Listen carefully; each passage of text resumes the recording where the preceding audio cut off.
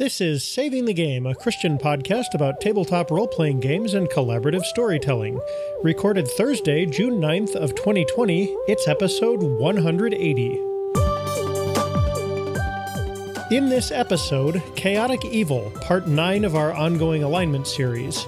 Plus, our player and GM pet peeves, splitting the party, some changes to our handling of controversial topics, and more. Welcome to Saving the Game. I'm Grant. I'm Peter. And I'm Jenny. And unbeknownst to all of you, we have video running now for the first time ever, and it's kind of exciting. Well, not the first time ever, but probably the first time since we had Jenny on as a regular host. I don't remember you and I doing it. We definitely did for episode 50, but it's probably, and we did for that latest episode where the two of us brainstormed. Those are the only two times that I can remember for sure that we definitely used it. Fair enough. But yeah, it's kind of nice to actually be able to look at the people we're talking to for the first, for one of the very few times in 8 years. So. Yeah. Well, and hopefully we'll talk over each other less now, so that'll be nice. One would hope. Yeah. Yes. Old habits may die hard. We will see. A few things to note before we get into our main topic, which is wrapping up our alignment episode series. We're talking about Chaotic Evil tonight. We will have one kind of capstone. Final wrap up. Okay, well, we're wrapping up the alignments themselves, and then we're going to talk about how all of it is awful and burn the whole structure down to the ground. No, you're going to talk about that. There may be some conflicting opinions. There will be at least and one speaking of burning opinion. down unjust structures. Okay. We need to have a talk. We have tried over the course of nearly 8 years of podcasting to be pretty apolitical. That's largely because we were already talking about things that were considered contentious on the internet, namely religion, and bringing that into a sphere that is traditionally a-religious, if occasionally also anti-religious, depending on which flavor of nerdery you're sort of deep into. But there's a lot of things happening right now. A very critical Black Lives Matter movement that's been reinvigorated by some truly horrific events.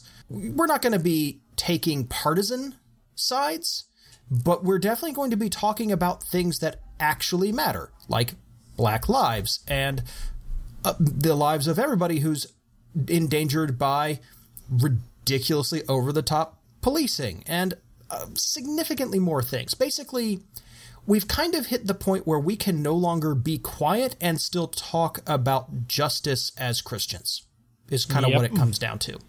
Again, we're not going to be taking partisan sides, and if you get me started on this, you're going to hear a lot about how there's significant room for improvement on both sides. I say both sides because it's often framed as a simple dichotomy. Keep in mind also that 1/3 of our hosting staff isn't even in the United States. Well, that's another piece of it. Exactly. I will also say, Peter, and I'm going to call this out right now, because Peter made a blog post about this about a week ago at this point, and he said that one of our mutual friends is the most left person he knows. And I took great offense at that, because I'm equally as left. I'm very left. And I don't keep that quiet on my Twitter, which I believe is linked to... This is not a secret at all. No, if you're following me on Twitter either, it's not a secret either. I'm not. Yeah. I'm probably not quite as far left as Jenny, but... You are not as far left as I am. I can almost guarantee it. No, probably not. But I keep moving further and further that way. Again, we're not going to be talking about politics. We're not going to bread pill you. We're not going to full-on bread pill all the time, every time. That's not what we're here to do. We have hit the point where we can no longer be quiet, because quiet and silence and just trying to stay apolitical has reached the point where it's incompatible with our faith. Exactly. And it cannot be done anymore. Probably should have happened a while back, but probably. I mean, but we're human beings. What can we do? There's a whole host of... Pretty much the entire Bible has a message of take care of those who are mistreated or trod upon by society, running all the way back to the beginning of it, all the way to the end. I have a massive collection of verses about it. If you want to look it up and, fact check me on that in the blog post that I wrote about this about a week ago that Jenny took mild umbrage to, so... I've also got some mild umbrage things with a lot of statements that have been put out, and I'm probably going to write a personal thing on that on my Twitter. Yeah. If you want to hear me talk about political statements. Yeah, and I have been struggling. I keep thinking I need to write something, but things are, moving quickly, and I don't adjust well to that. Just a personal problem. But also, I've got so much to say, I end up just kind of getting tongue-tied trying to get it out there and then do the whole anxious shutting down thing. It's not been particularly great, which, problematic. I mean, I had an existing framework that I could filter stuff through, or I'd be right there with you. So yeah, that does help. We've mentioned this blog post a couple of times. You need to go read Peter's blog post on the topic, because Peter's writing from a rather authoritative position on some of this, and it's really, really good. There's a lot that Peter's written that's very insightful, will surprise a number of people, I think, who read it, and I think is really good. Like, I really enjoyed reading it and then rereading it to kind of absorb all the bits that I know I missed the first time. I'm glad. Yeah, just Jenny and Grant put themselves on the record for this too. I am also somewhat left of center. I think I'm probably the token moderate in our group, but in the U.S. that means something. That means that I'm pretty far to the left by U.S. standards. On a global scale, I mean, it's complicated because we're talking. Yeah. It depends on what you define as the center, and there's a whole thing. But again, we don't want to get partisan here. Yeah, and you won't hear us endorsing candidates or bringing up specific individuals a lot. We do have some opinions on exploitative systems and that sort of thing, where if you've been listening to the podcast closely for the past almost 8 years, you've picked that stuff up. Yeah, exactly. We're just going to be slightly less concerned about being vague. Yeah, that's really what it comes down to, is we're not going to be silent about it anymore. Can I also just say, I think that if we had not been doing the series that we are currently doing, I don't know that I'd have been pushed enough to go political on the show at all. Yeah, because we're literally talking about morality. This is the gamified morality series, and I think that this series, we were doing it at a very opportune time.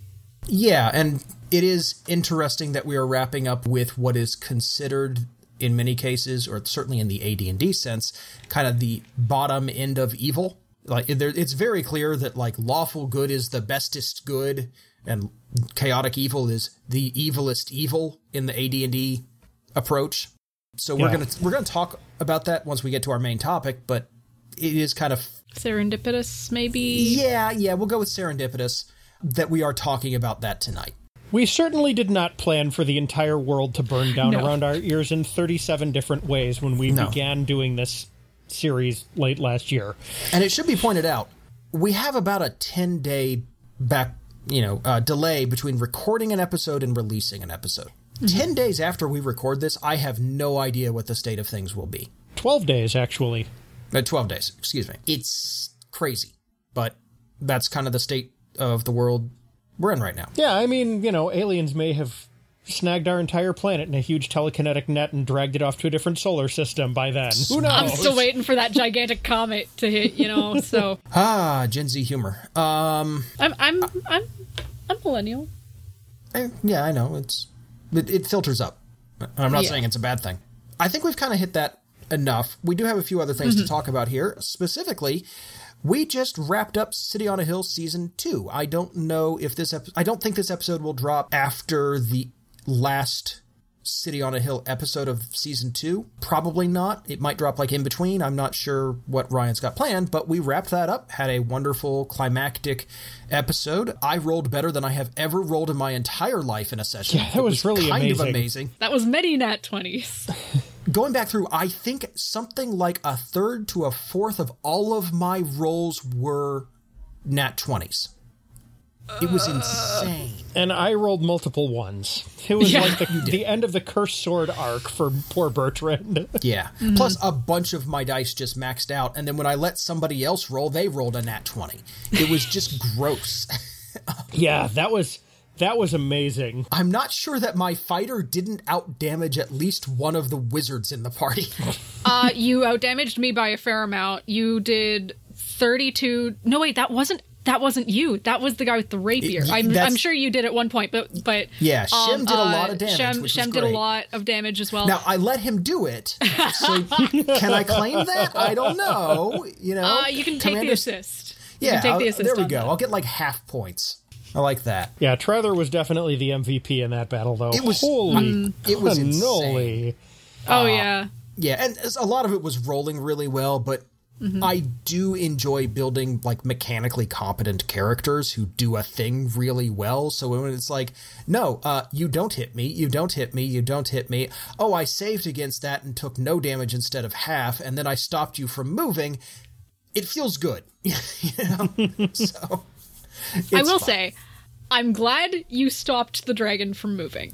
Me too, because it was gonna charge you and eat you. It was gonna right for me. And I would have been consumed.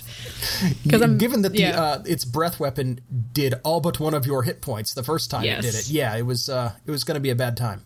Yes. We should probably stop dropping City on a Hill spoilers at this point. Yeah. And talk about something else. We know that there's a dragon coming up. Yeah, a spoiler of all spoilers, I should probably mention that I will not be on the next season of City on a Hill. Library work is getting real weird, and I don't know what it's going to look like in the next week. So I'm literally just waiting on the municipality to be like, oh yeah, I guess you do have a different building from the town hall. That's literally what I'm waiting on, and then everything's going to hit the fan, including the kitchen sink. That might also hit the fan. Boy, there's an interesting mixed metaphor. The kitchen sink. My building's falling apart. I don't know what to do. Noise. It sounds like the theater my wife worked in for a long time. Oh yeah, the town council did actually outright mention publicly that one of their goals for this coming year is to actually fix my building. And now they've said it out loud, and it's been said in the local paper, and now they can't back down, or else I'm going to wave that article in their faces constantly. Excellent. I'm going to actually be running an arc for City on a Hill. It's not going to be a full season. It's going to be kind of a mini arc. Instead of like a 1 or 2 episode thing, Ryan's been talking about like 4 to 7 sessions. I don't know exactly how long that's going to turn out. 4 to 7 is a very widely differing number of sessions. We'll kind of see how it turns out. This is going to be more players than you usually have, too, so that may factor in. Yeah, but, I mean, it's D&D. All that does is slow down combat slightly. It's not a big deal. I think given the City on a Hill crew, I think it does a little more than slow down combat. Okay, you're right. It makes sure combat doesn't happen, and then... Yeah. Combat? What is this combat you speak of? And then you have to turn into an improv GM. Yeah. Oh no. Doing that good he GMing. Mostly already is. Well, I'm really not, but I try my best, and I'll learn on the job. It's fine. Other gaming news, speaking of, our D&D game continues. Y'all only mostly died, and then found a different place to go to, and have been kicking butt in there. We did find major plot. I have enjoyed that you have been sneaking through a monastery and locking people in their rooms. It's been fun. It's been kind of great. It's been really great. I've been having a huge amount of fun doing that. And just deciding, like, okay, we basically scouted the whole main floor. Do we really need to fight anybody? Like Peter rolled really good on stealth. Do we need to fight anybody? Yeah, no. I love the reaction. It was like, there's these 2 guys in this brewery room. You have a key. I'm like, I'm going to just lock them in there. Yeah. Oh, there's a bunch of Durgar mercenaries over here. I'm just going to grab one of these pole arms and jam it through the handle and lock them in. All right. Cool. You know, just wait. They're all just in their rooms doing things. What if we just leave? Yeah. Okay. We don't need to fight this whole monastery. I mean, are you missing out on treasure? Yeah, probably. Have you spent any of the treasure you've gained in the entire campaign? No. So who cares? We are definitely not the treasure-obsessed adventurers for the most part. Basically, it's, did you 100% this game? No? Yeah. Who cares? Yeah. You didn't get the platinum trophy. Darn. Yep. Yeah, so that's been a lot of fun. My Star Wars game has also been going really well. I really finally got into my character, which has been nice. I got to talk about this because this is pretty cool. Impulse Drive is the system we are using for this. for this Star Wars game. We decided against Edge of the Empire for a bunch of reasons. We talked about that several episodes ago, where there's this whole thing where they don't actually have PDF copies of the game and blah, blah, blah. Impulse Drive, which, by the way, is in the itch.io bundle for racial justice and equality, which is not probably going to be up by the time this episode drops, but you should still pick it up. It'll have ended 8 days before this episode drops. Ah, yeah, okay. Still, I would recommend picking up Impulse Drive. It's very inexpensive and is a really good Powered by the Apocalypse take on sci-fi. It does bear mentioning that it's in there, because if the listeners of ours who have picked up that bundle are anything like me, they're looking at, 55 pages of it's games. the 11th right now. It's 55 pages of stuff going, what even is in here? There's over like 1,300 things in this. So. Impulse Drive is one of those hidden gems that you really need to take advantage of. Because one of the things I like about... So first off, it's designed to be like Mass Effect or Star Wars or any of those sorts of games. Firefly, where you have a ship that's just as important as everything else. And you have certain roles in the party. You know, you have the weird psychic. You have the guy who solves all his problems with violence. You have the slick character archetypal roles. One of the things I love is that the stats in the game, the primary stats, are not physical or mental descriptors of the characters. They are, how good are you at solving problems through different approaches? That's intriguing. For example, my primary stats, like I have a +2 in Stalwart. I'm the warhorse, is the handbook I've got for my character. He's a stormtrooper who left the Empire and is now kind of working on his own for this independent space station. He basically was like, nope, hate the Empire, don't like stormtroopers, and I'm striking out on my own. So he's a stalwart character. He's good at solving problems just by being sturdy and being there for people, and that lets him defend people in firefights and reassure them in intimate moments when they bare their souls to him, and he's just a reassuring presence. So you completely made Finn from the new trilogy. I mean, a little bit, but also he's an angry drunk. So you made drunken Finn from the new trilogy. like much angrier than Finn. Okay, you made Jane Cobb from Firefly playing Finn from the new trilogy. Yeah, that's more accurate. But then he's also got volatile, right? He's good at solving problems. He's good at volatile situations and handling volatile scenes and acting in a volatile way, right? He can intimidate people and things like that. So my character, we were sent out to find pirates. I have to keep backing up here, right? Find pirates and get rid of pirates. And we could have found a pirate ship and blown it up. It was a large pirate ship and it would have been fairly dangerous, but we could probably have snuck on board, rigged the engine to blow, and then blow it up. Instead, we were like, hey, guys, we're totally being pirates now, and are currently working to undermine the crew, take over the vessel, and convince everyone... Mutiny! Yeah, basically, and convince everyone that joining up with this space station that we're all from is actually probably better for everyone's long-term survival and for getting paid. Okay, so as you described this, I just went ahead and downloaded this out of the bundle, and we'll be checking this out as soon as we hang up the call. It's excellent. There are a bunch of additional ships and other handouts as well. I'm not sure if they're in the bundle or not. But the cool thing about how we're doing it is my character, okay, it's Jane from Firefly, right? He's a big, angry, violent dude. If I were trying to roll this in any other game like D&D, I'd be trying to roll like charisma checks or something to woo the crew over to my side. And that just doesn't work for my character. What I'm doing is I'm using this stalwart approach to basically be, don't worry, guys, you can depend on me, and secretly kind of implying much more than like the captain's lieutenants, right? Because they're all jerks. They don't know what they're doing. Trust me, guys. I will keep you safe the next time we raid a ship, and we are absolutely raiding another ship, just to be clear. You know, we got to prove ourselves. So we'll see how that goes. That'll be fun next time. Rather than trying to be like, well, my character can't be charismatic because the fighter guy isn't charismatic. It's, no, he's just dependable, and he makes other people think, I can depend on this guy, and I'm using that as a social thing. And it's great. And everyone else is kind of doing similar things. Like, we sowed a bunch of distrust between, and like really made everybody angry at the captain because the engineer that we have in our group hacked into the comm system and futzed around with the negotiations between the pirate captain and the guy who's selling the scrap and cargo to, and made it angry and made him basically miss a payday because he couldn't come to an agreement. Wow. Well, if the pirate crew doesn't get paid, that's they're not generally happy. Not good. Yeah. Yeah. So our engineer managed to do that. And again, if he was trying to like make rolls to, fake, to forge communications or something, that's just tiresome and it's not in the wheelhouse and it's not fun. So we're having a lot of fun with this, and I really do recommend Impulse Drive. It's a really good game. I'm really starting to get into how it works. It might be my favorite PBTA game that I have ever played. That's high praise from you. It's crunchy. I do like crunch, but it's also, I love this idea of stats as approaches to problem solving rather than descriptors of a person. Yeah, I like that too. That's a very interesting take on things. I've got an interesting piece of gaming news while we're at it.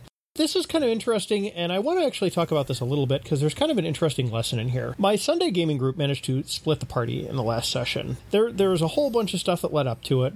The character played by one of the only person other than me that crosses over between the Saturday and Sunday groups took a dependable NPC, went off, did a bunch of things, saw an opportunity to do something else, and the NPC screwed up a navigation check and they wound up kind of drifting off to a different part of the archipelago, and they're kind of stranded over there. I thought everything was going fine until the player started talking like she had let the rest of the group down, and it's like, no, this created a really cool, interesting situation. You're gonna have like a little solo adventure over here, and everybody else gets a rescue mission. This is great.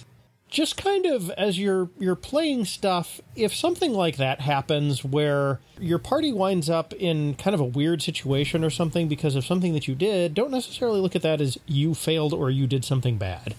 It's kind of the lesson that I want to take away from that, because she actually made the story more interesting by doing that and handed me a couple of interesting opportunities to impart some setting lore. And the interesting thing is she and the other NPC that she's with are the two tanks from like a combat perspective. So the rest of the party, if they decide they want to fight something, they don't have their meat shields anymore. Like, both of them are off on an island. So they're going to have to adjust their tactics if they wind up fighting something and looking to rescue her and the NPC she's with. And yeah, if you're a player and something like that happens because of something you did, don't take it badly. That's if your GM is, I don't want to be arrogant, but if your GM is at all competent or at all invested in the game themselves, they'll be able to do something cool with that. Jenny, you got anything you need to bring up? Nope. If it sounds like we're stretching for time, we are a little bit, because we don't think our Chaotic Evil conversation is going to go exceptionally long, unlike our Chaotic Neutral conversation with Chrissy last time. Yeah, this is probably going to be Neutral Part 2. Like, there's not a lot of nuance here, but... Yeah. We'll do our best, but don't worry, you're not in for too long an episode, we promise.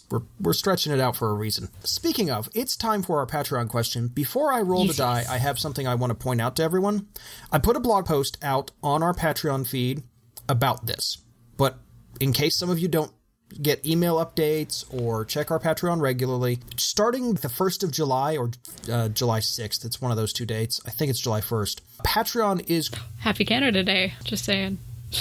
Patreon is going to start applying sales taxes for people who live in states where donations to Patreon creators on Patreon are taxable. Now, not every donation is taxable. Basically, if you get something that the state considers a tangible good, now that doesn't have to mean a physical object, but it might mean, for example, bonus content, things like that, then that could conceivably be a taxable donation. They estimate that less than 50% of their Patreon supporters across all of Patreon are going to have to pay additional sales taxes, but it is a thing, so just something to keep in mind. Your Patreon bill may go up as a result of this. It's something you need to check into. If you need to make changes to your support levels, we completely understand.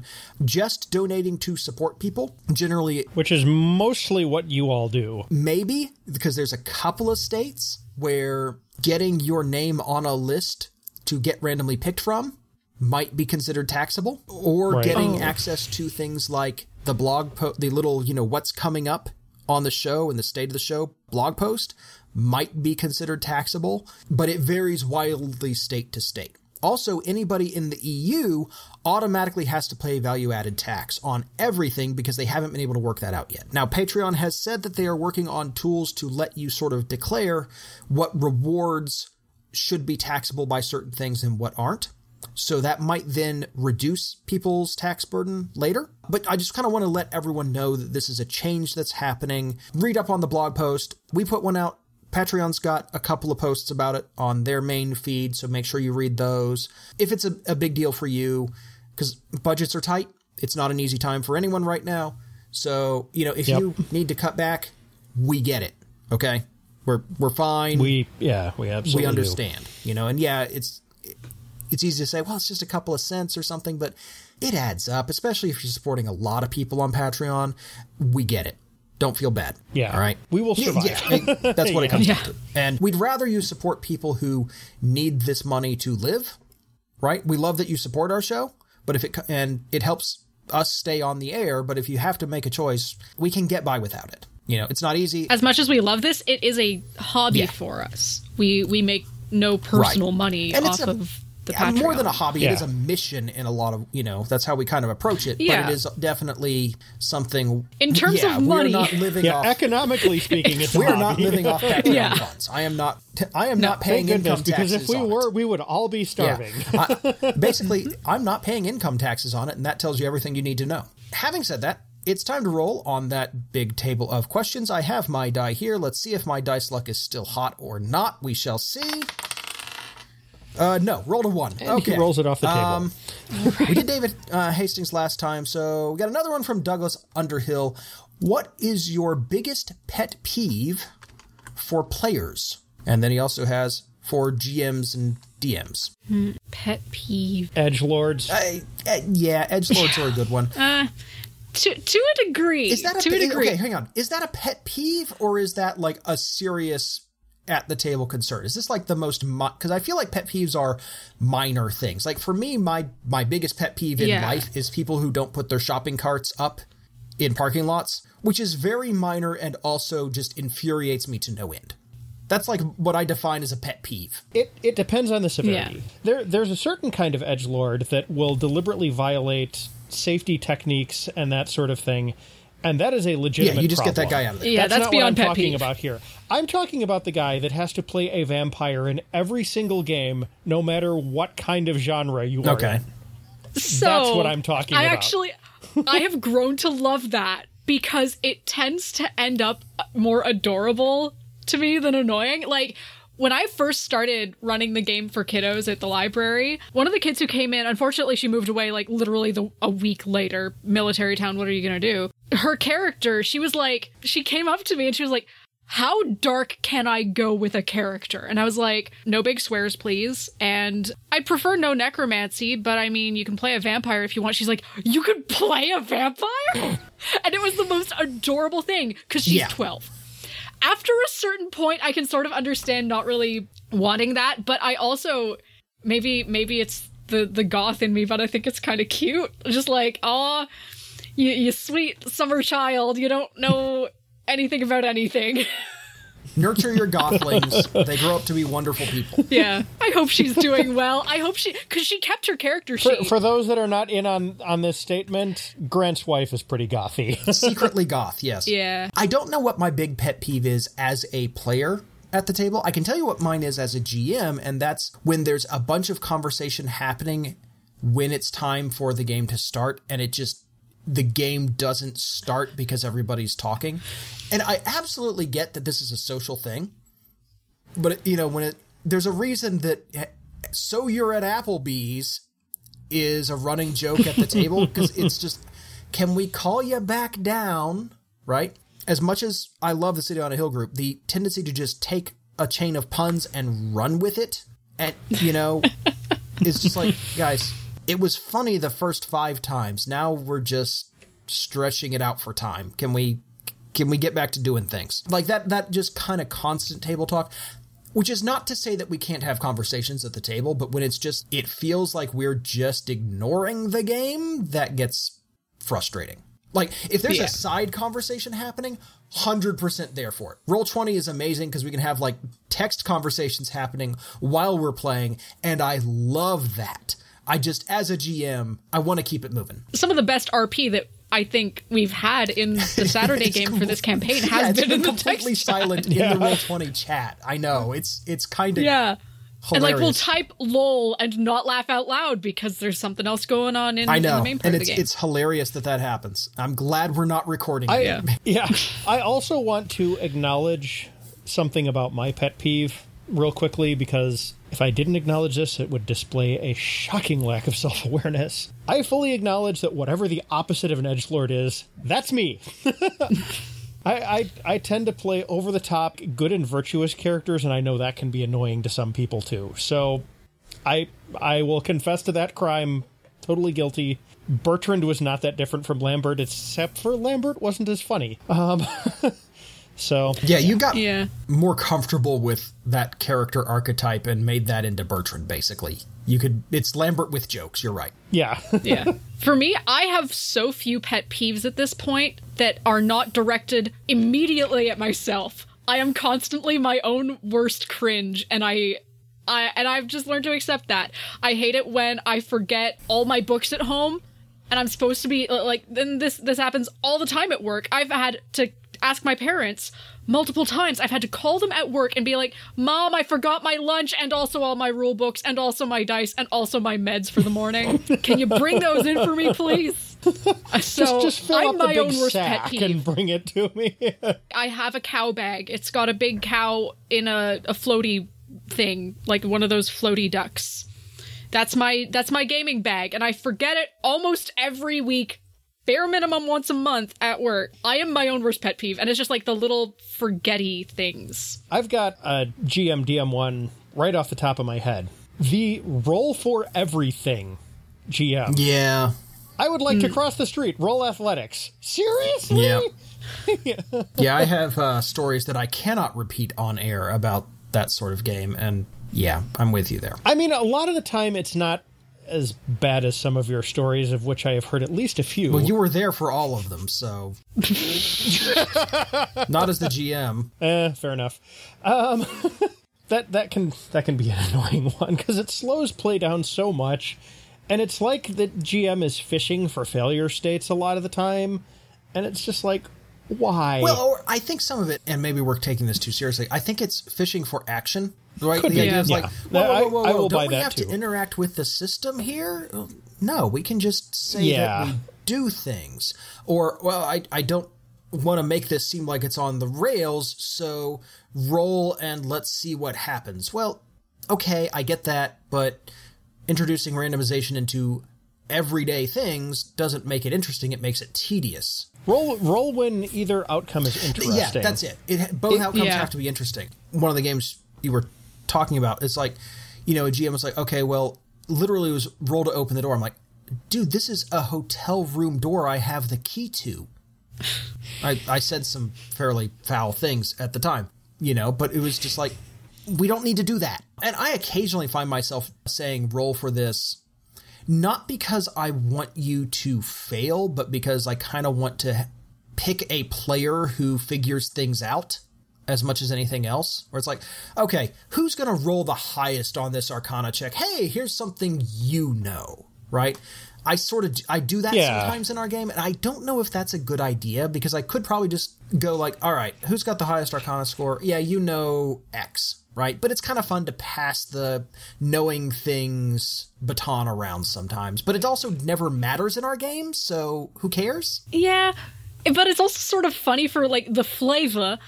Just because like every now and then it's like, yeah, roll me an Arcana check. Barbarian with no experience in magic suddenly knows this, just remembers this obscure little trivia thing. Yeah. Because that's how my mind works. I'm sure I have trivia in there that I've forgotten, but I assume there's going to be some sort of trigger moment where I'm just like, oh, I suddenly remember everything I learned in grade 3 history about I just remembered what my grade 3 history classes were about, and I made a sod house out of actual sod, and that was fun. You never know. You just never know. Yeah, I'll do that too, because it'll flavor the knowledge a little differently, and that's kind of cool, right? Like, kind of to dovetail with what you were saying, if the cleric remembers something about religion, well, then that'll go back to their specific religious training. They probably picked it up in the temple. If the fighter remembers something about religion, well, that's interesting. Why does he know that? Where did he pick that up? And sometimes I can come up with an interesting explanation for that on the fly, and sometimes it's like, you heard this from, passing priest, and you just happen to remember it. The correct answer there then is, cool, how do you know this? Right? Yeah, Pass the buck to the player. Putting it on the players is something I need to do more often, but... Just like as a little thingy for cool instant character development opportunity. Yeah. There we go. Again, though, I really only do this with knowledge rolls. I never try and do this with, like, perception or anything physical where it's like, okay, do you get through this, right? Stealth checks are the rare exception because sneaking through something, failure is meaningful, success is meaningful. And it's also one of the few things that you can really flavor well.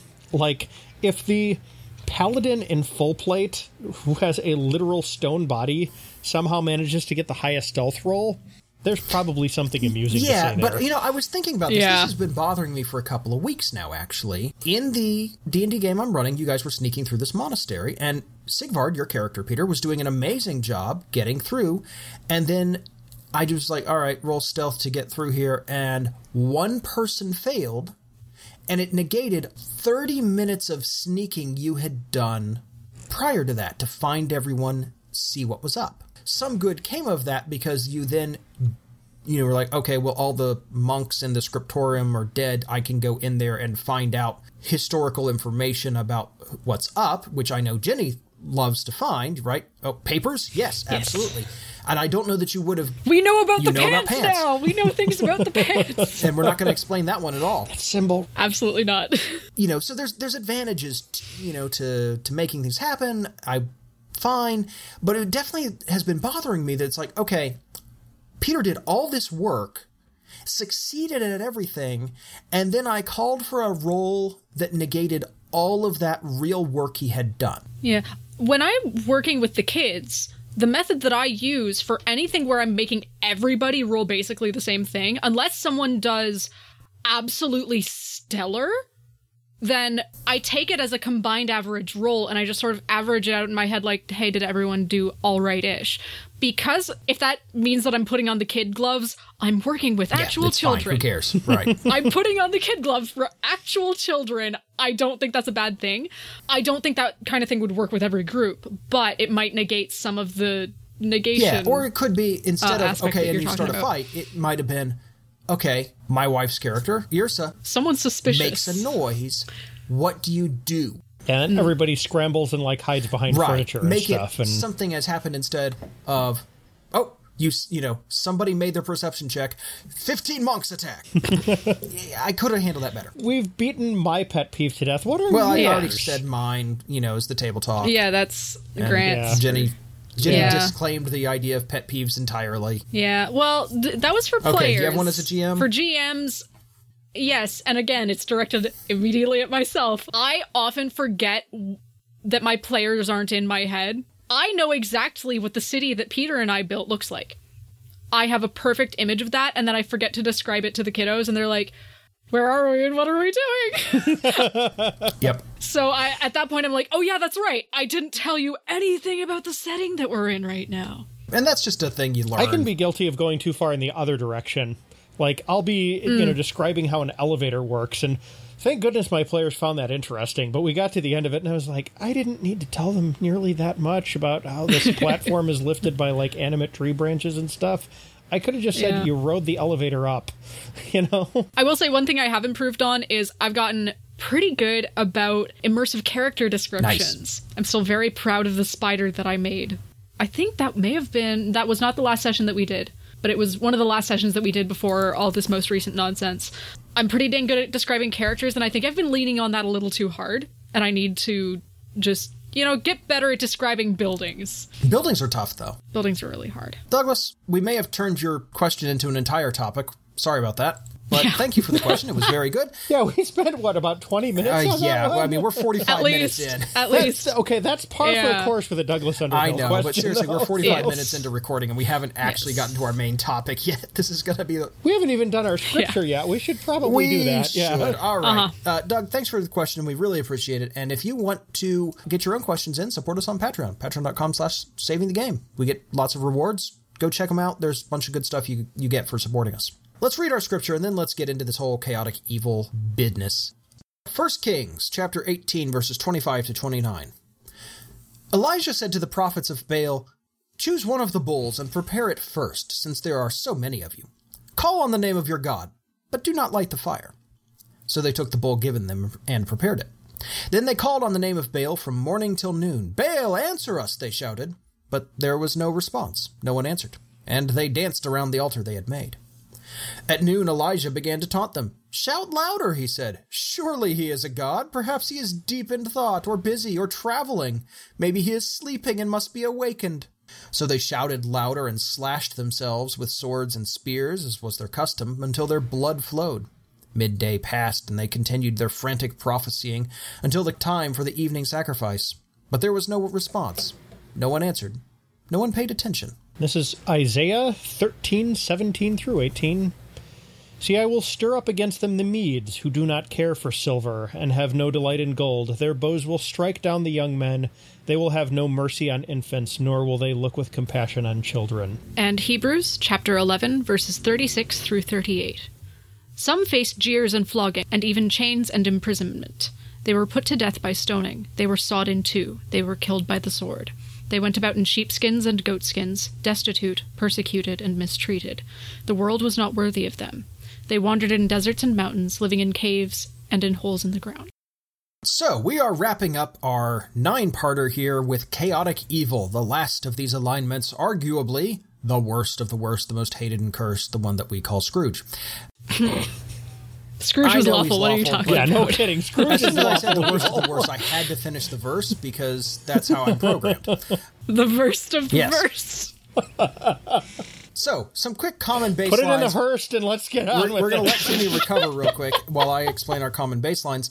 So, lawful Right. doesn't necessarily mean law-abiding. Chaotic doesn't necessarily mean random, right? We've been talking about these more as kind of orientations towards society. And good and evil should be fairly self-explanatory. We have a bunch of episodes, things like virtues and vices, and a bunch of other episodes in this series, and a bunch of theological episodes to go back and listen to if you're a little unclear on that, or, go ask a friend for help. Let's do the second edition one, Chaotic Evil. Dun dun dun. "These characters are the bane of all that is good and organized. Chaotic evil characters are motivated by the desire for personal gain and pleasure. They see absolutely nothing wrong with taking whatever they want by whatever means possible. Laws and government are the tools of weaklings unable to fend for themselves. The strong have the right to take what they want, and the weak are there to be exploited. When chaotic evil characters band together, they are not motivated by a desire to cooperate, but rather to oppose powerful enemies. Such a group can be held together only by a strong leader capable of bullying his underlings into obedience. Since leadership is based on raw power, a leader is likely to be replaced at the first sign of weakness by anyone who can take his position away from him by any method. Bloodthirsty buccaneers and monsters of low intelligence are fine examples of chaotic evil personalities." And we have 5th edition. "Chaotic evil characters act with arbitrary violence, spurred by their greed, hatred, or bloodlust. Demons, red dragons, and orcs are chaotic evil." I'm going to buy you a... Went a little Frank Oz there, but it's okay. That's fine. So, hot takes All right, on these hang on. takes. I'll read it flat. No. I'll do it flat. 5th edition. "Chaotic evil creatures act with arbitrary violence, spurred by their greed, hatred, or bloodlust. Demons, red dragons, and orcs are chaotic evil." Hot takes on these takes. First thing I want to point out, the AD&D 2nd edition one continues to conflate good and organized. Does it, though? I mean, it Yeah. references them both at the same time, but it references them as separate concepts. Yeah, I think it's talking about how I think it's interpreted as like yes, it's the the opposite of the goodest of good, but I think it's more that it's talking about how it's diametrically opposed on the grid. Maybe. I may be reading too much into it, but it's always sort of been like lawful good is the bestest good, like I said earlier, and chaotic evil is the worstest evil. You know, it does kind of feel like it's doing that. I don't have too much of an issue with the second edition one, weirdly enough. I mean, there's some things I don't love, like... I mean, we just came from chaotic neutral, for goodness sakes. That one was awful. Yeah. The one thing I don't like about this is, first, it feels like it's missing a few possible types of chaotic evil, but that's been kind of par for the course. They used about, 100 extra words to not include quite as much as could have been said. The other thing I don't like is the monsters of low intelligence are fine examples. Yeah. Like, that bothers me. I get that they are going for things like ogres, right? Or owlbears. Even in a lot of editions, owlbears were chaotic evil. Nature, red in tooth and claw, but then with this low cunning and bestial instinct and brutish, nature. But that's a lot of problematic right there anyway. Mm-hmm. And there are a bunch of low intelligence creatures that are not chaotic evil. They're either unaligned or neutral or sometimes lawful because they live in organized societies. And that's fine. Yeah, there's a few that are even good. Yeah, exactly. Like, a blink dog is not that smart. It's actually they're as smart as an average person. I think they're depends on the edition. I want to say 3.5 had them at like 12, 13. Okay, yeah, I think they're about the same in 5e. They're surprisingly smart. Fair enough. Fair enough. But yeah, like I understand they're going for like ogres and trolls. Yeah. But it still feels kind of icky. Yep. Yeah. I feel like they could have defined that better as like, brutish monsters or something like that, which is not great. Which is still not the bestest, but... I can see the pressure gauge in Jenny rising here. We should probably let her let this out. All right, yell about orcs. Orcs aren't bad! Orcs aren't bad! I know. I hate this. I just want to have cool tusks. Yeah, I know. And again... I can forgive it very slightly in, like, 2nd edition, but by 5th edition, really, we ought to just know better by now. No. This is the worst one. It's so bad. And it feels like it's playing into that one bit of 3rd edition where it was like, you can only make a half-orc one way, terrible implications here. Yeah. Oh, it riles me. Because every other setting that they've ever published doesn't do that. So at this point, why is that the default? Yeah. I have a 4-word take on orcs, and Jenny is going to probably remember this particular NPC. Vanaya the Swift Arrow, and her band of orcs that you drank with in the bar that one time. Yes. That's all I've got to say about the orcs are always evil thing. Yeah, for those who are not in the game, which is everybody listening to this. Yeah. The parties in the motorcycle game ran into a band of... certainly not evil, probably predominantly good aligned. I don't think I ever actually figured out their alignments. Orcs from a society that was in a different part of the... They were mostly, just chaotic biker?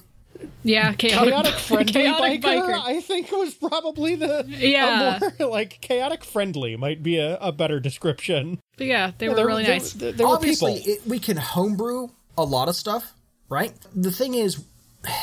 D&D has actively pushed to have a lot of orcs and half-orcs in their published settings not be the default of chaotic evil. They've pushed that off onto other things, and yet this is still the default.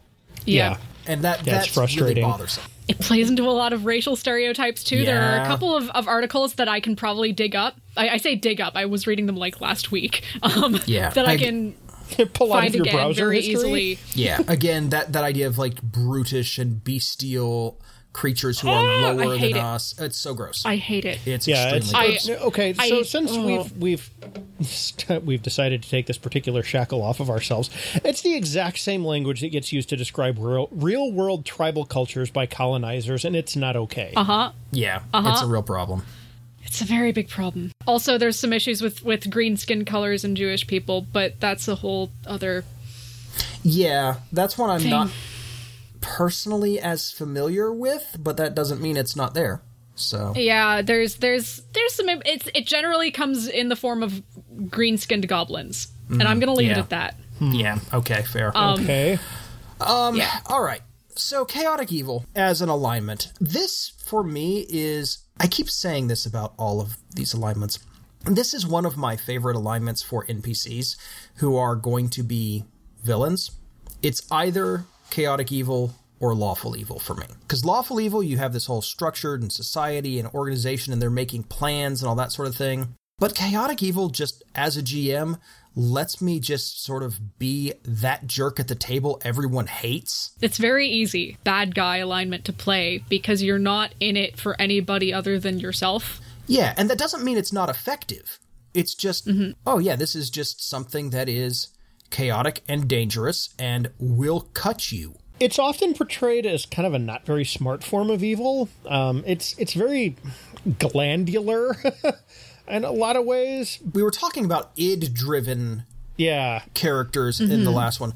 This is definitely playing into like or it can play into a lot of the base instinct. I'm only driven by, what I want, that very selfish and, again, very uncivilized sort of thing. This is past the id and into some kind of like dark superego sometimes, though. Yeah, so for me, this is the serial killer alignment. Like the movie Serial Killer especially, where it's I have deep, I have dark needs that I can only sate through violence and torture and evil. Cue edgelord. Sorry, Peter. Well, yeah, it is also the edge. It is absolutely the edgelord alignment. Tell me I'm wrong. No, Okay. I will not tell you're wrong. Yeah, no. The character that the edgelord wants to play is absolutely that chaotic evil. I'm just, acting out against society and doing evil things because it makes me feel good. And it's like, no, you're just being a villain. And you wonder why this is my pet peeve. The one thing that I want to call out before we get too far into this is, while this is kind of frequently portrayed as a character who is, like I said earlier, very glandular, it's that id-driven, impulsive, vicious kind of thing, there are some plotters in this. They're even scarier in a lot of cases. I mean, the archetypal one's the Joker. Particularly any time that Mark Hamill is voicing the Joker. Yeah. The somewhat made more safe for the consumption of young people version in Batman the Animated Series, and then that exact same character with all of the safety filters removed in the Arkham Knight, Arkham City, Arkham Asylum games from Rocksteady. Or like the Dark Knight stuff that Frank Miller did, that sort of thing. Yep. Yeah. Although I would argue anything that Frank Miller did, Batman is probably almost as bad, but that's a whole different conversation. Right, but we're talking about the Joker specifically. For me, I keep saying serial killer, but for me, that's kind of the archetype here. You can still absolutely have a plotter who is chaotic evil in this case. H.H. Holmes is kind of my go-to serial killer for this.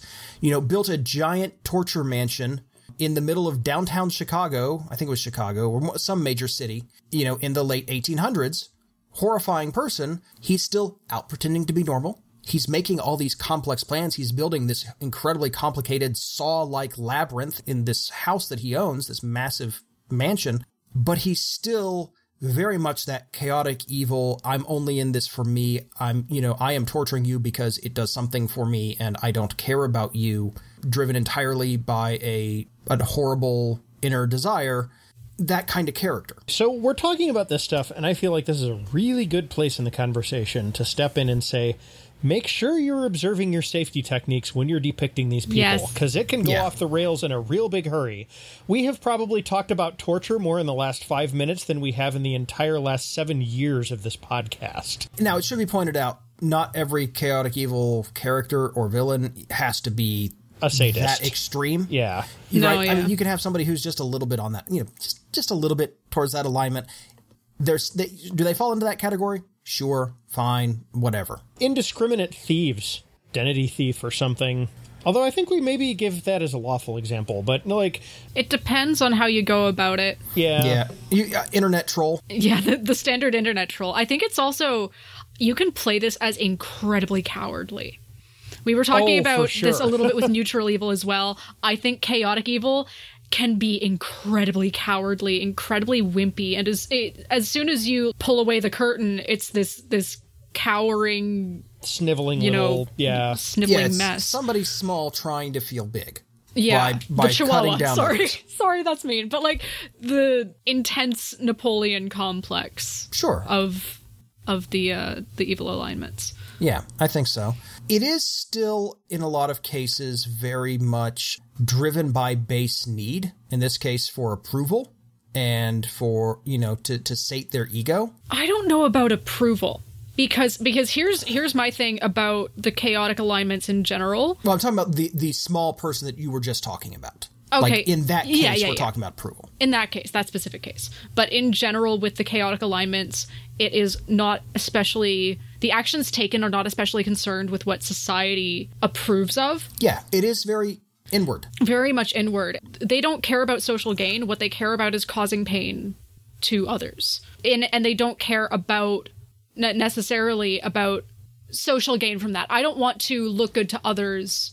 They might not even necessarily care about obtaining power from the pain that they cause. They just want other people to hurt. I would even go so far as to say that you could very much have somebody who is chaotic evil who simply cannot empathize with others.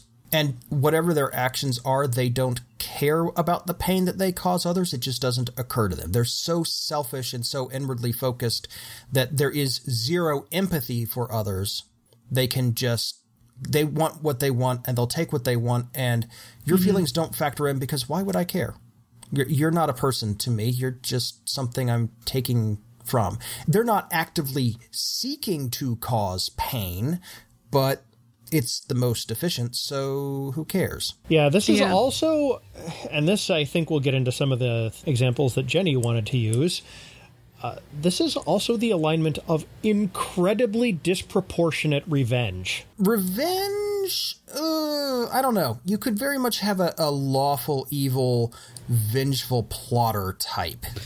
You could.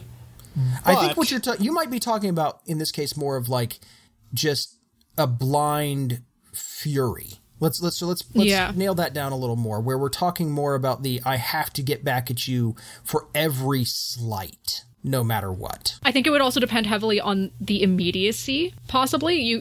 Because we are focusing so inwardly, you have done something to harm me, I'm going to harm you back even more. Yeah, this is you spilled my drink, so I'm going to beat you to death with a bar stool.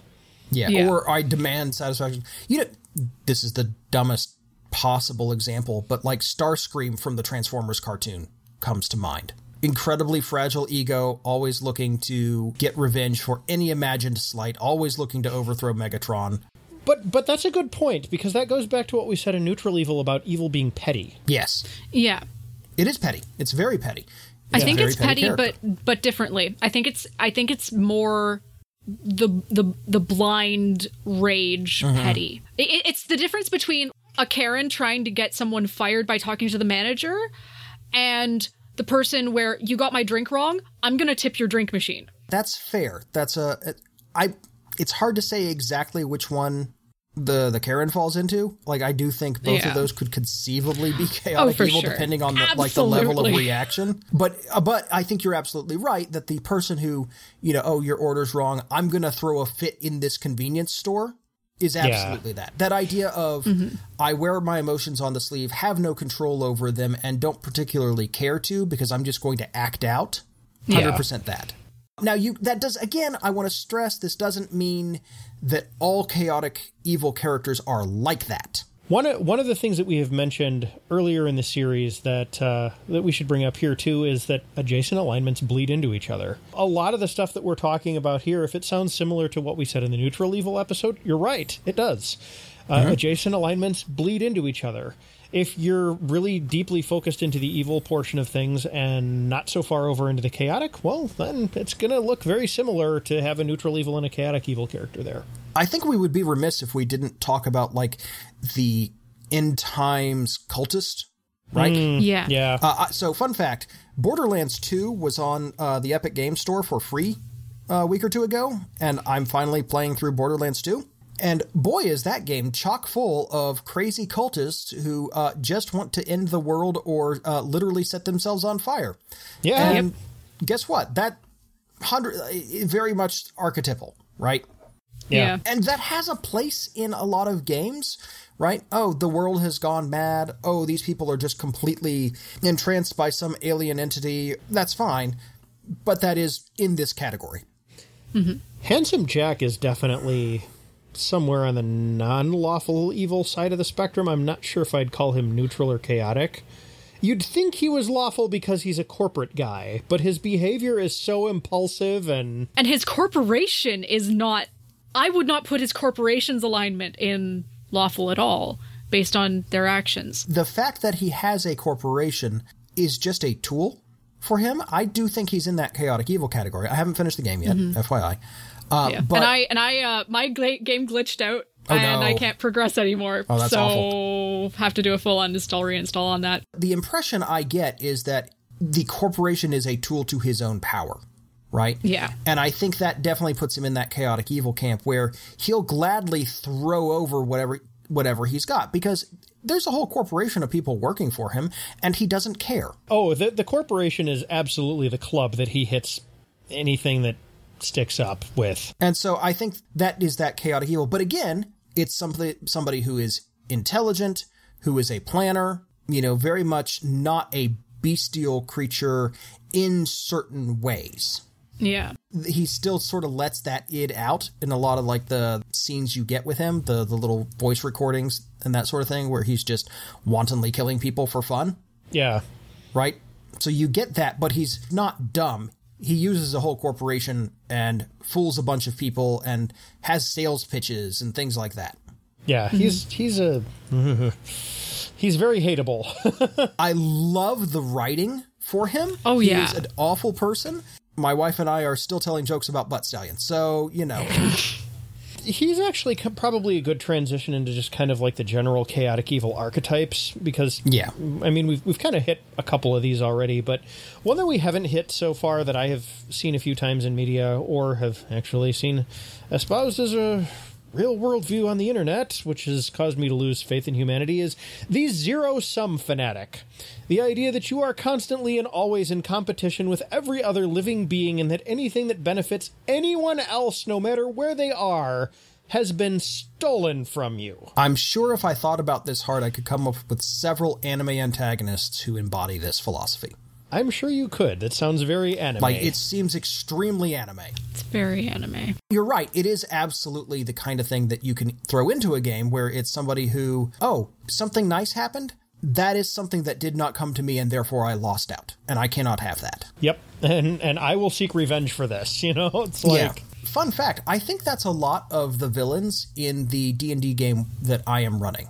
This, it's based on Temple of Elemental Evil. And these elemental princes and that sort of, and their prophets are very much in the, I'm going to take over with my element and everything is going to be that element. And if there is anything left, it's an affront to me. The entire world must burn. The entire world must drown, because if it didn't, that's a loss. Yeah. Not, hey, the water's entire great. world must blow away. Yeah. Is there anything that isn't that left? Well, then that cannot be tolerated. Which makes them fantastically cartoony D&D villain. Yeah, exactly. But you have these big organized cults that embody this very selfish principle at their core. I think we should maybe also touch on how I've seen a lot of people try to put rabid animals in this category, and I don't think that fits. I think that's just unaligned. The animal doesn't know that it is causing extreme damage to others. The chaotic evil individual absolutely does know that they are causing harm to others. Have you guys seen Brotherhood of the Wolf?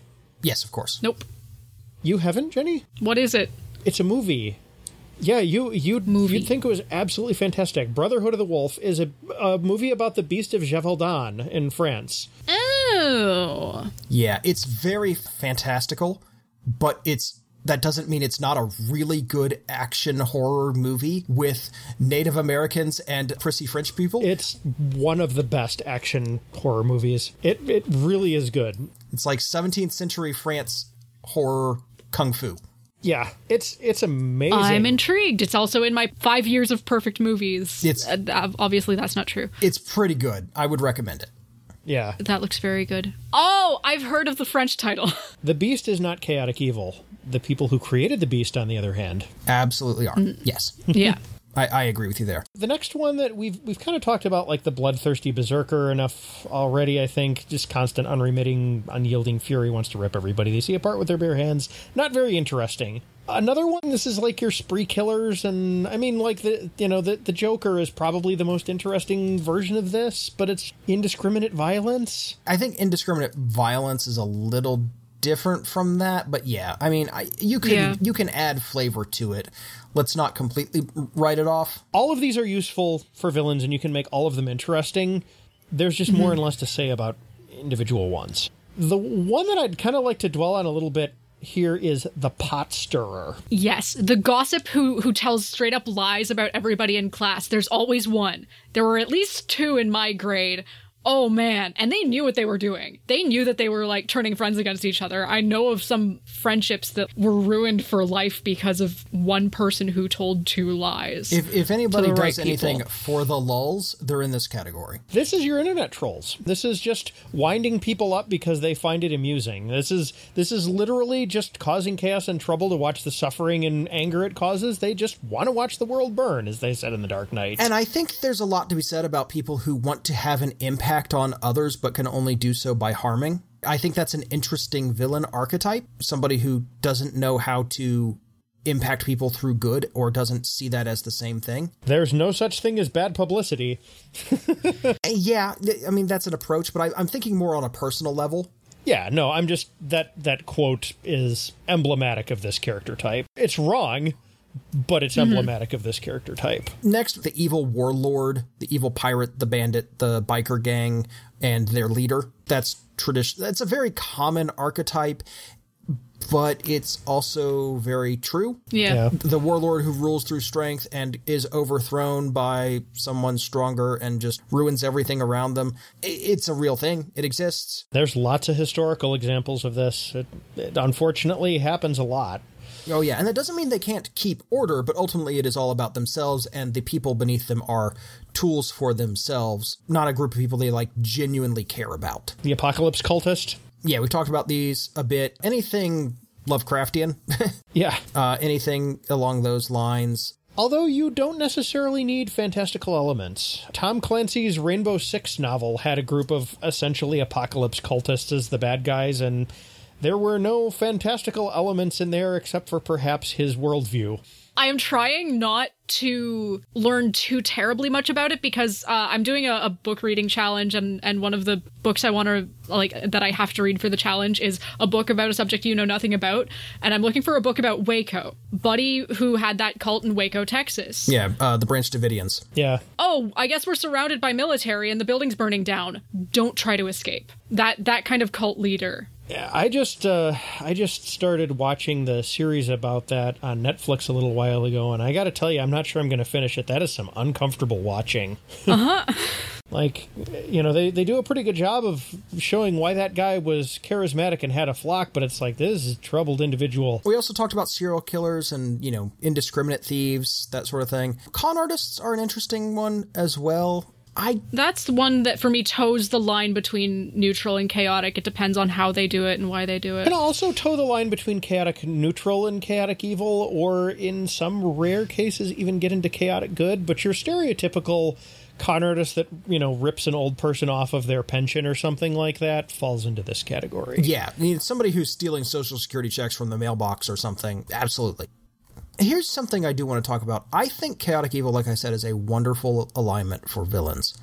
Unlike lawful evil, which I could absolutely see having a player character in a group play a lawful evil character, it's really hard for me to find a chaotic evil character's role in a, like, kind of your typical D&D adventuring party, because they aren't serving any greater purpose and they don't have anything to connect them to other people. The typical form for them is everything has to be about them, and that doesn't lend itself to doing great things. You can absolutely adventure with Lex Luthor. You can't with Doomsday. Yeah.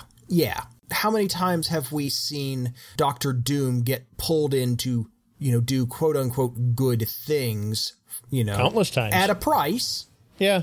It usually serves some plan of his, but he can work with others when the need arises. Even not at a price, and that's really interesting. Sure. Because he actually believes in something. Exactly. Whereas it's really hard for me to find a good motivation that would suit a chaotic evil character in a game. The times when you see it in media, a lot of the time, like in comic books or something like that, it's one of those things where it's like, this particular villain has some ability that we just absolutely need and cannot get anywhere else, either at all or right now. And the story kind of centers around the heroes keeping an eye on this character and managing them, or maybe trying to redeem them or something like that. But yeah, they're a plot device. They're not really a character in that. Yeah. Now, they are exactly the kind of person you can turn on another villain, where it's like, hey, this person betrayed you. Hey, this person's taking something that you need, right? And then they leap at them in a furious anger, right? And you get them to bring them down. That works well. That's very tropey. It's very much within genre space. But yeah, I mean, how many times has Killer Croc been used that way? Yeah, but you can't have that as this person's joining us from the get-go. It's a spur-of-the-moment thing, appealing to their spur-of-the-moment decision-making. I wonder... Sorry, we got talking about cults and, like, cosmic horror cults and then real-world stuff.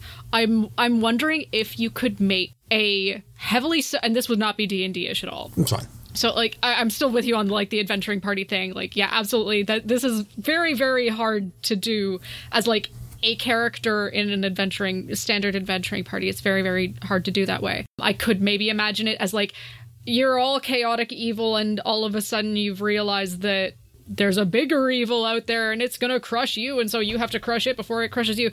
I don't want to do that. You could probably do it. But I'm trying to think if there would be a way to do a social empathy game about deprogramming former cultists. I'm certain that exists. I'm sure it exists, and I wanna see it because it's a fascinating process. That sounds like something you should ask Sarah Lynn Bowman about the next time you talk to her. Yeah, I was gonna be like, I wonder if Sarah would know anything about that. One thing I do want to stress: I was kind of talking from a perspective of D&D when I say I don't know that you could work this one character into a party. Yeah. If you're playing something like Unknown Armies. Oh, you could absolutely have or characters Delta Green. Who probably fall into this category, but they are all still part of some organization. They all have their own internal needs that are forcing them to work together in the interim. There's an entire role-playing game about this, and I can't believe we haven't remembered it. What is? Fiasco. You're right! Oh my goodness! Yeah. Now, again... Yeah, it's not necessarily, like, about it, but... It's not cooperative, so it's not party-based playing. Yeah. But you're right. And it's definitely made for one-shots, but, like, yes, Fiasco. Yeah. How have we not mentioned Fiasco? Fiasco is an entire group of chaotic evil characters pointed at each other. Not everyone necessarily is chaotic evil, but it definitely lends itself to self-destructive characters. And maybe that's something that we probably should talk about here. Most of the people we've talked about that are chaotic evil, all the archetypes we've come up with, are in some way self-destructive. Yeah, whether they know it or not, yeah. I mean, from a Christian's perspective, all evil is ultimately self-destructive, but this is in a temporal sense. Like, these people will probably have a shorter lifespan because they are this way. Yeah, it's like the epitome of burning bridges. We'll burn that bridge when we get to it. It's like, that's the epitome of... And it is that idea of, well, there's always someone stronger. So as soon as there's a moment of weakness, they're going to take me down. There's no support. I've given up that idea of getting help from anyone because I've given up the idea of helping anyone, or I've never understood it in the first place. Nasty, brutish, and short lives.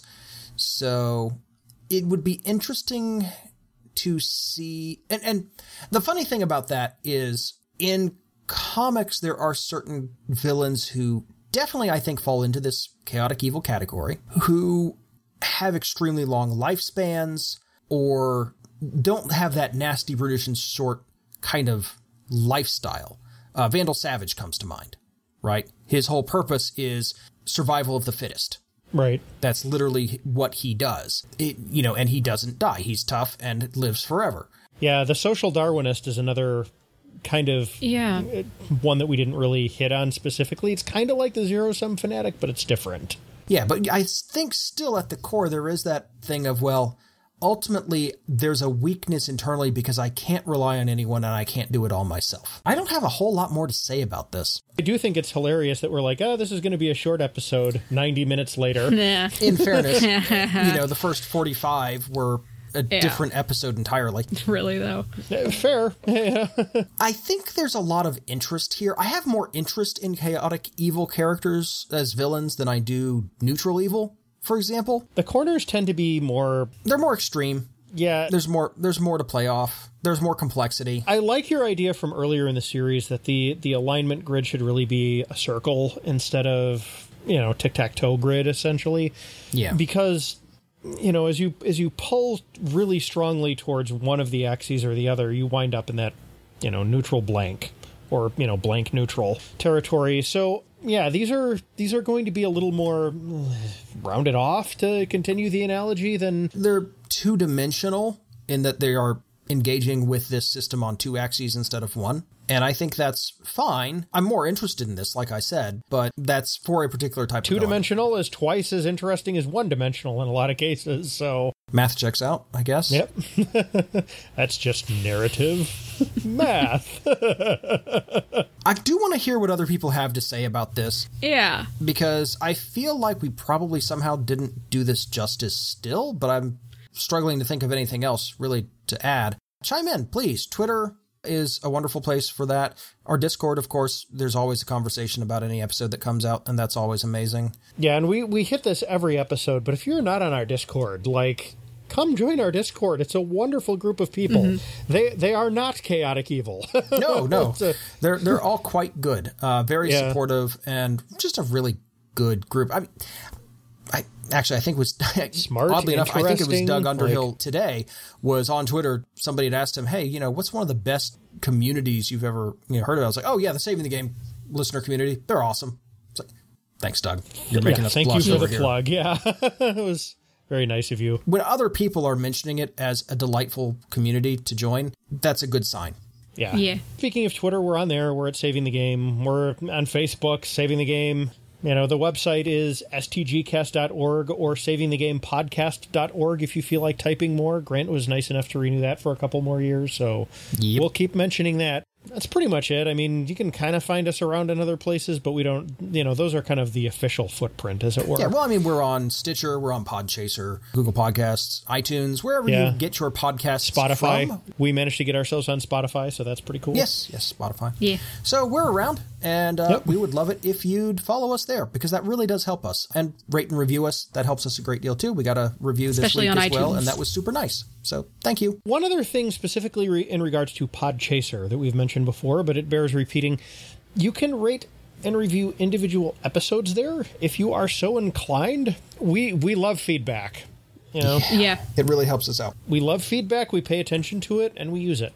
So absolutely. Well, we're going to, at some point here, probably not immediately, but at some point have a follow-up episode talking about alignments. And again, I'm going to try and burn the whole structure down, but that's just me. I'm looking forward to that a lot more now at the end of this alignment series than I was when we first started talking about this. I was like, man, we're going to talk about alignments for 9 episodes? And a 10th time? We're just going to repeat ourselves. Now I'm no, we have so much to talk about. We have to work this out. Yeah. So I'm really looking forward to that. That's going to be great. But we are working on getting a few other things in the pipeline before then, episodes that we have promised other people to get out, ones that our Patreon supporters have picked, guest episodes, all sorts of things. So yeah, we're looking forward to that. It'll be fun, but it's going to be in the near future. We promise. It'll probably be about 2 to 3 episodes away from this one. I mean, I don't want to give specifics because you never know. Yeah, I mean, as it sits right now, and as we established at the beginning of this podcast, the world itself has a chaotic alignment right now. Yeah. As it looks right now, 2 to 3 episodes from this one, but who knows what later this evening will bring. So Well, I know what later this evening is bringing me. It's more Night in the Woods. So I'm excited. And I'm going to check out impulse drive. So you should. You'll love it. I expect to be getting messages from you like, oh, this is cool. Wait, really? So you're going to have fun. Honestly, I could have just said, Peter, it's a Mass Effect game, and you would have just chased it.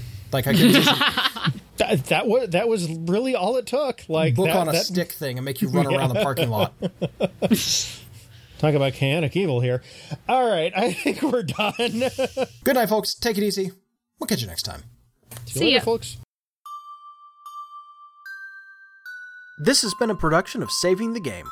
All episodes are produced and published under a Creative Commons 4.0 Attribution, Share-alike license. Our logo is by Ruben Smith Zempel of 3d6design.com. Our music is The Promised Place Beyond the Clouds by James Opie. You can find more of his music at nihilore.com. To hear our past episodes, to find syndication and license details, to connect with our fantastic listener community, or to contact us or support our show through Patreon, visit our website at stgcast.org or savingthegamepodcast.org. God bless, do good, and happy gaming.